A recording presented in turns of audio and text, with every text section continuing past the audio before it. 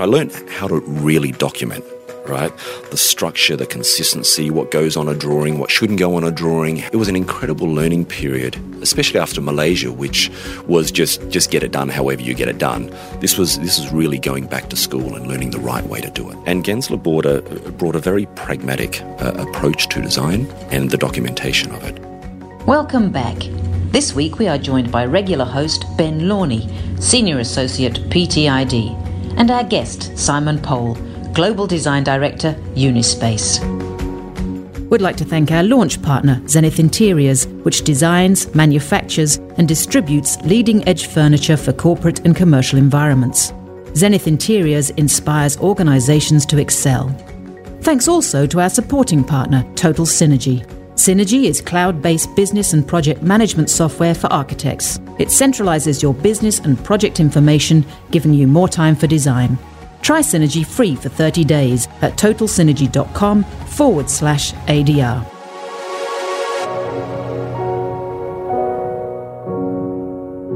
Over to you, Ben.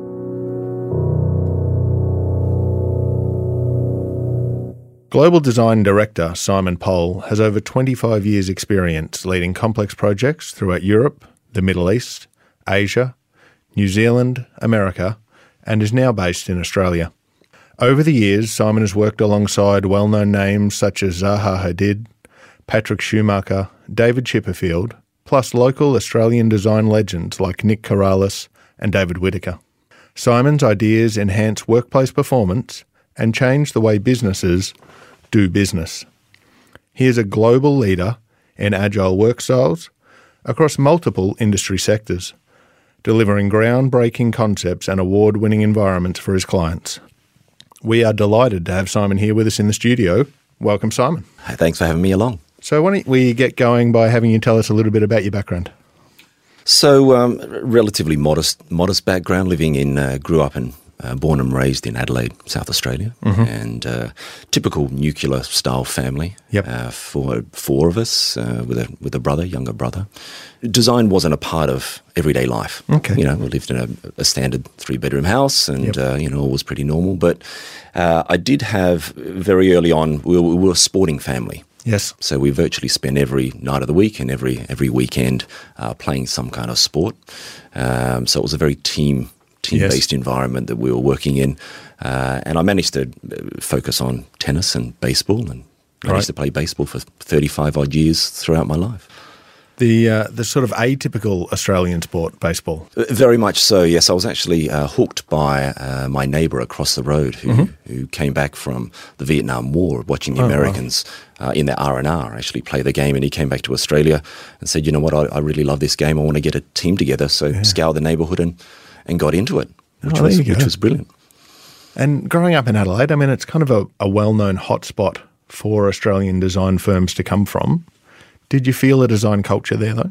Not initially. I wasn't looking for it. I mean, from a very early age, I wasn't saying that. I did know that I wanted to do something in that building, architecture, creative area. I mean, I was obsessed with Lego from a very early age, especially the Technic Lego. Once that came out, was brilliant. I'm sure you did the same thing, Ben. Stuff. And I love the idea that these really simple blocks could create amazing things. And so I used to go on the rainy weekends when sport wasn't on. We used to go and look at the show houses, the show homes around the area, and I used to come back and recreate them out of Lego. So it was those kind of influences early on that I guess led me into what I then found out after studying. I managed to get to University of South Australia after high school, and the influence at high school lucky to have design and art at high school. So I was influenced by a brilliant guy, Mr. Jerovicius, who actually promoted design as an idea or a career. In high school? In high school, and got the bug then. Great.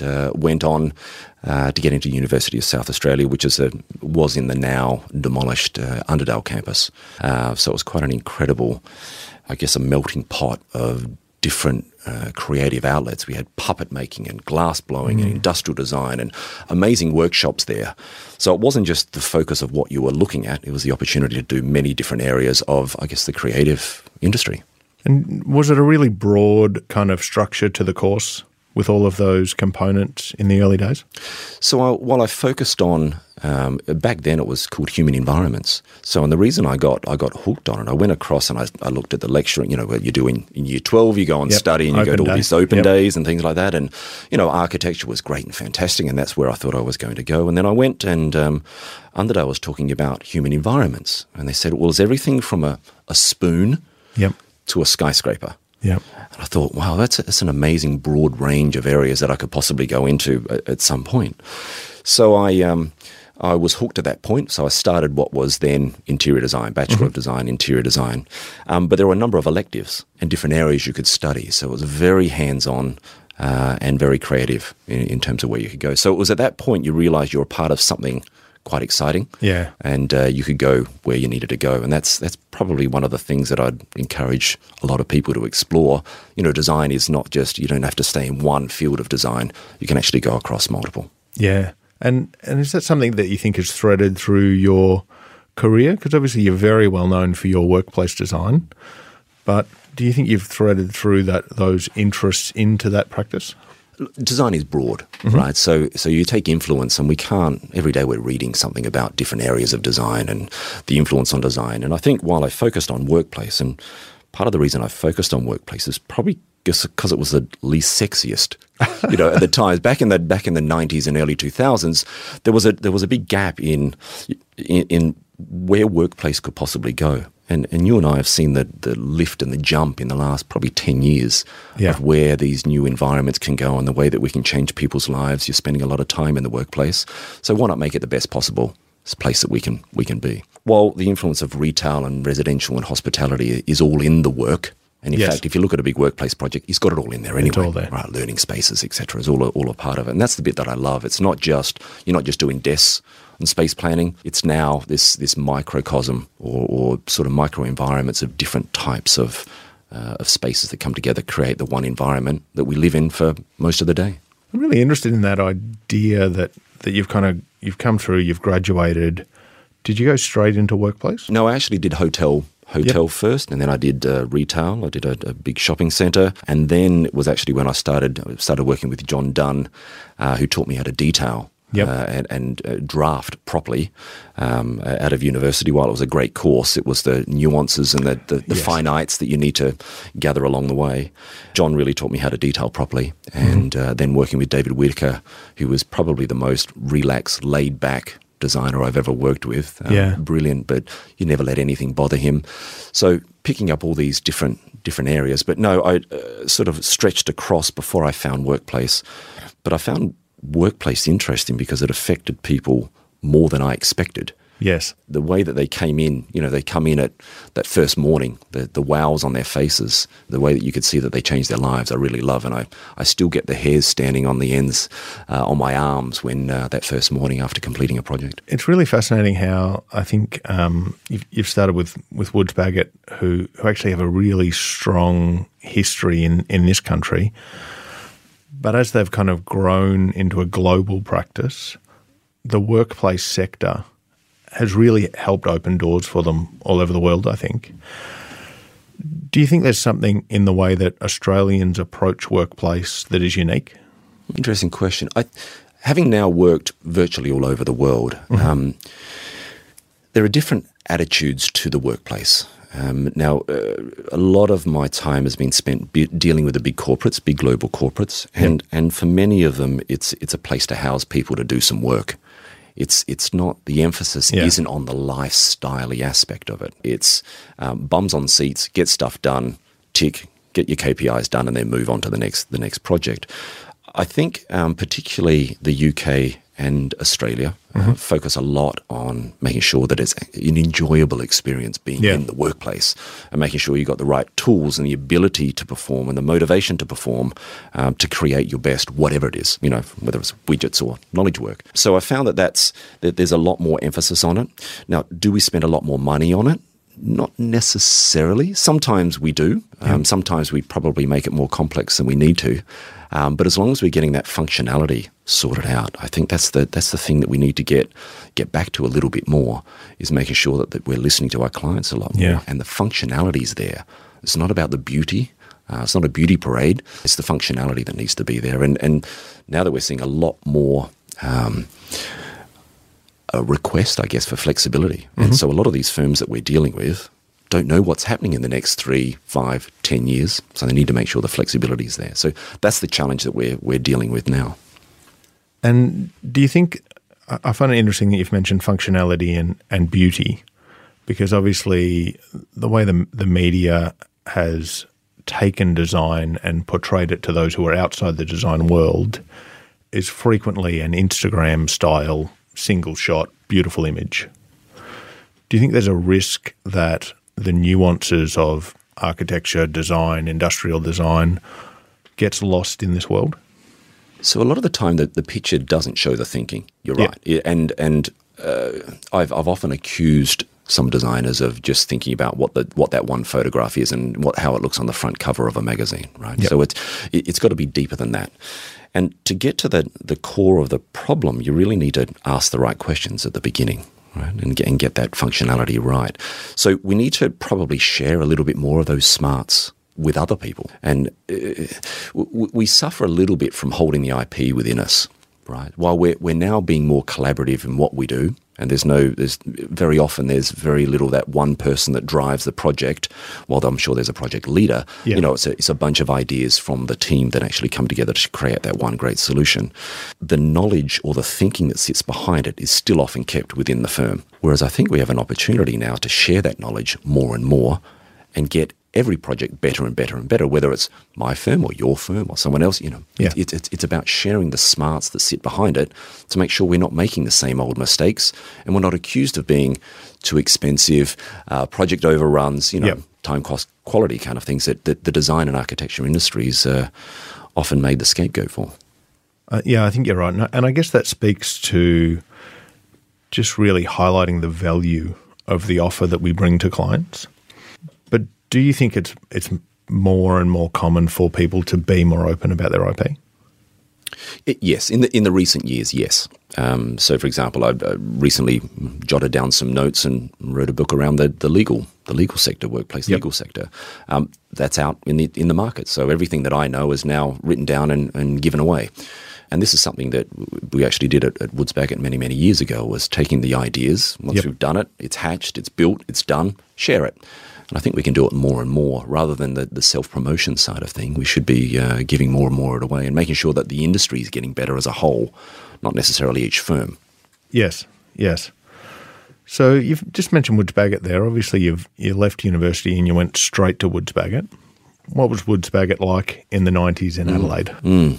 So I actually didn't join Woods in Adelaide. I left. I graduated and left Adelaide and headed to the bright lights of Sydney and hustled and hassled my way through a bunch of interviews there. I think I did probably 15 interviews before I hassled Woods Bagot enough to give me a job as a grad, and managed to get my way into a couple of great projects. At the time, it was Woods Bagot was breaking out of Australia a little bit, so it had a Bangkok office, and it had a couple of projects in Malaysia, but really hadn't broken out of Australia. So it was a well-known, 100-odd-year-old firm at the time, really just practicing in Australia and mainly in corporate workplace interiors, as you rightly said earlier. So this was a first breakout of that. And so after a couple of years of working on these projects, I spoke to the MD, David Tregoning, at the time and said, well, what's next? Where are we going? As a bit of a little upstart. And he said, well, we're opening an office in Kuala Lumpur. Do you want to go there? And I said, yeah, that sounds fantastic. And so went across to KL, won a couple of projects there, and we started an office. And it was that point, I guess, in your life, you don't realize what decision you're making. But that was actually probably the main pivot point of my career. Absolutely. I could have stayed in Australia, could have stayed in Sydney and just kept on doing the same thing. But there was I guess I grasped the nettle through naivety. Yeah. And went across there and started this firm. And I started an office for Woods, which was absolutely amazing. Probably 23, 24 years of age, just getting in, rolling the sleeves up and making it do, which was a great learning curve, especially at the time, Malaysia wasn't anywhere near as developed as it is now, and things were done in a very different way than they are today in that town. But it was that opportunity that was the leap pad or the foundation that gave me the opportunity to travel and work globally. So that move to Malaysia, I'm really interested to understand what kind of support Wood's had, the kind of faith that they've shown in your skill set, obviously, but also the ambition and the kind of roll the sleeves up and have a go attitude that starts an office in a new country. So for me, I didn't know what I didn't know. Yep. And it was all new, right? So learning my way, but I managed to, we joined together with a small local graphics firm, actually, with a chap called Indra Ramanathan, who studied at RMIT, had connections back into Malaysia, and we started a small firm together because of the local ownership requirements over there. So we managed to, again, it was just getting out, rolling the sleeves up. It was talking and pitching and talking and bars and restaurants and, just having to hustle for the work like we all do, right? It was no different, except we were searching for probably more of the internationals that were there rather than the locals. But it was such an amazing learning curve for how business actually really worked. And I guess I was accelerated into that process at a younger age. And then having to do it all. When you're an office of 3 people, then is it a great... That's right. You've got to do it all. You've got to do everything.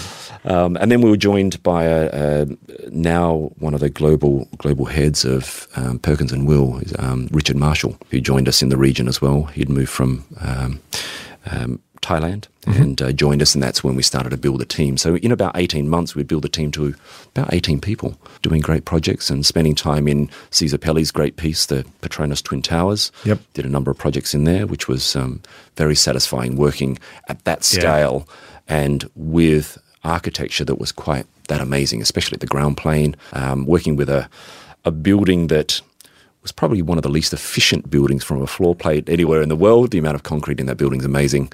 But you're learning, and that was the incredible thing about that experience in Malaysia. And so from Malaysia, you continued your global work? Headed across to London, and at the time I was joined by my girlfriend, now wife, in Malaysia, and the crash... The great Asian crash in about 1998 when the Commonwealth Games were there. Yes. A lot of infighting and unrest. And I said to her, well, I chose Malaysia. Where do you want to go next? And she said, well, let's give London a go. And she'd spent a bit of time in London previously working with a Face magazine and Arena. And so she had some good grounding there. So we headed off to London, packed the bags, and away we went. And managed to secure a role with Gensler in London and worked with them for 4 years as an associate there, working on some unbelievable projects. I mean, this is where I had my first taste for big-scale corporate projects. And at the time, London was going through quite a nice boom, plenty of internationals moving there, and Gensler at the time were going through massive expansion as well. So we managed to get that London office up to about 300-odd people within a short period of time. So, and sort of, do you think it was working with Gensler perhaps that prompted that more strategic attitude to the workplace? Good point. So I learned how to really document, right? The structure, the consistency, what goes on a drawing, what shouldn't go on a drawing. It was an incredible learning period, especially after Malaysia, which was just get it done however you get it done. This was really going back to school and learning the right way to do it. And Gensler brought a very pragmatic approach to design and the documentation of it. And at the time, we rarely had to pitch on projects. There were so many referrals coming across from the US to London because that's where the big corporates were headed next. And so we managed to get some amazing projects, literally not quite handed to us, if you know what I mean, but we were a preferred supplier there. So we had the trust of the client from a very early on stage, which was brilliant. Having the trust of the client changes, I think, the initial conversation you can have with a client. How have you used that in the way you've delivered projects? It's initially a lot more relaxed, I find, right? Because you've got past that first dating stage, and you're actually into the romance properly. So the conversations, you can get to the chase a lot quicker. So you're building the relationship rather than working on those initial principles of how to set up the relationship. So what we've found is that if the trust is there, and trust is a big word within the design industry because there's a lot of stories where it's been let down. Absolutely. So making sure that the trust is there very early on, and listening. I find that often we're accused of going off on our own tangents in the design industry, right? Because it's about that photo that we were talking about, and it's about the awards. Whereas in actual fact, if we spend a lot more time listening, you get a better result for both of us, and you build the trust. Yep. And we talk about active listening and making sure we're responding and going back with the right solutions and options, and actually we're problem solvers, right? So although some of the best clients leave you to do the brief and extract it out, others have a preconceived ideas, and we're trying to solve the problems and lift the quality of what we're delivering each time. So that client trust is absolutely critical at the outset of a project. If it's not there, then it just keeps getting wider and wider and wider until at the end the blame game starts, right? Absolutely. You may still get a great photo though. Yeah, that's it. Yes. It's all about the portfolio. You've worked with Gensler for a few years in London, and then you made a shift. Yeah, I made the shift.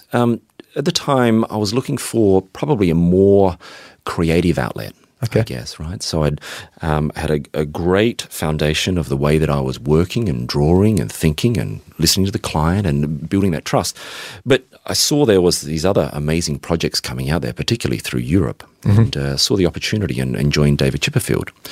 And David, acknowledged as one of the great minimalist Black Cape architects through Europe, struggled to win projects in the UK. So he's working in Berlin, Italy, and Spain, and all over the world. And he was on the what we call the competition circuit, so the architect circuit. So he's bidding for projects everywhere. But he won his first project in the UK, which was the BBC Scotland project, which I came on it just after the competition win, and it was a highly complex radio and television studio with a corporate office and the outside broadcasting vehicles and everything that had to go along with making a television and radio studio work. And there's probably a reason why a solution of putting a corporate office building on top of a radio television station hasn't been done in the world up until then, because it's incredibly complex. So it was what I loved about working with David and the team there is that every time we went back, and this was so I spent a couple of years there working, really focusing on that one project, is that we kept on paring it back. Do we need it? No, rip it out. So it was that question of minimalism isn't about making a concrete box. It's actually removing the stuff that doesn't need to be there. And so there was this incredible rigor around the process of design. And if it isn't right, don't present it. So he would make sure that every presentation was spot on, and he was happy, and the team was happy with the solution before we presented it. It wasn't, the iterative approach was internal. It wasn't shared with the client. So every time it went to the client was an imperfect order. Yes. So that the project inevitably was delayed for many, many years. But the end result, I think, is an outstanding proposition from what it started at to actually where it ended up was incredible.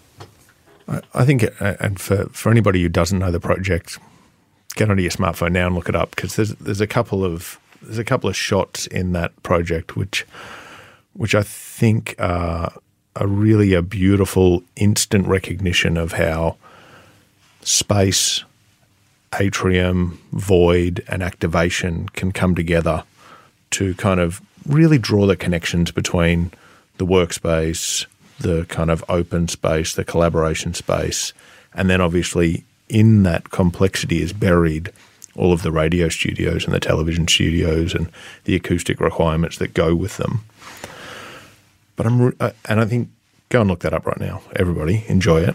But what I'm interested in is the idea of how the minimalism and the reductive approach led to potentially less collaboration with the client, because it had to be resolved before it was presented. And there's a lot of thinking that goes into it. So that the paring back and the hiding of things, I guess, it takes a lot of engineering. Yep. I mean, we've got massive ducts, we've got low volume air moving through the whole space. So to get something that the studio was happy with took a long time. And over and over and over and again. And we were questioning structure. We were questioning airflow. We were questioning things that engineers had never questioned before. So this takes time. And what we didn't want to do is go to the client with a half-cooked idea, and then they get attached to it, and then we realize we can't actually do it. So we wanted to make sure that the client was making the right decision with the right information at the right time. And yes, it took longer. But, that's sometimes what happens in design and architecture, right? Was the client happy at the end that additional time represented value?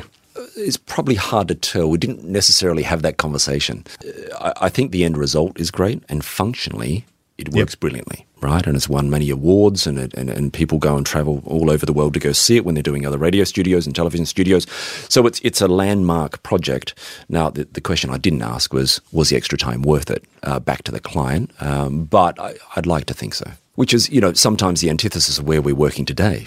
We both suffer from time, and everything's getting faster and faster. So when we're looking at that engineering of a process, it's about the efficiency of the engineering, not necessarily actually if you spend twice as much time, you get doubly or twice as good a product. It's a conversation that's disappearing today from our clients. And why do you think the conversation's going? I mean, I can understand the financial pressures, the value of commercial space, the added value of all of the things that we're trying to do in offices. But I'm interested in the idea that the conversation has gone. The value, I'm not sure. The conversation, that you can see that the clients want the conversation, but they know they're up against it. Yep. Right, time pressures, etc. I think because, especially in Australia, we've been, our cities have been growing more and more every year. We're seeing new skyscrapers, we're seeing bigger floor plates, we're seeing new ways of working and putting buildings together. We're speeding the process of decision-making up, and I think that's driven from, well, of course, a money aspect. Developers have a certain amount of time to get a product out, to get the leasing, so the builders are looking for something faster, therefore they need the information sooner, therefore we're pushing the clients to make decisions 3 years before they actually move into the end result. So we need to start even earlier in the process, but of course that costs more fees. But, our fees in the perspective of the whole project, our fees are minimal. It's a tiny amount of investment to get the right answer and the right solution. I think there's a little bit also of lack of understanding of the planning around getting a great project. We talk about starting 6 months before you need to move in, 12 months before, but actually the planning needs to start years out. Yes. If you want to get the right building or the right space or the right solution or the right firm on board to be able to give you that. And a lot of the time we're dealing with groups or teams that don't have this, they don't know that, right? It'd be like you going to a tax lawyer and you're sort of in there asking them for the information. You don't know how far ahead you should have gone to the tax lawyer necessarily until the letter arrives and you're in trouble. That's right. So you've got to plan this stuff and they only know what they know. So I think as an industry we need to get out there more and talk about, actually, this is what you get when you properly plan a project from the beginning to the end, and bring people on board, bring the consultants on board on early stages, bring those project managers, people to guide, especially the boards making the decisions at an early enough stage because they can see what the benefits are at the end. Thank you, Ben and Simon. And thanks for listening in. We hope you enjoyed episode 1 with Simon. Join us next week as we continue the discussion and delve more into Simon's journey through the business of architecture.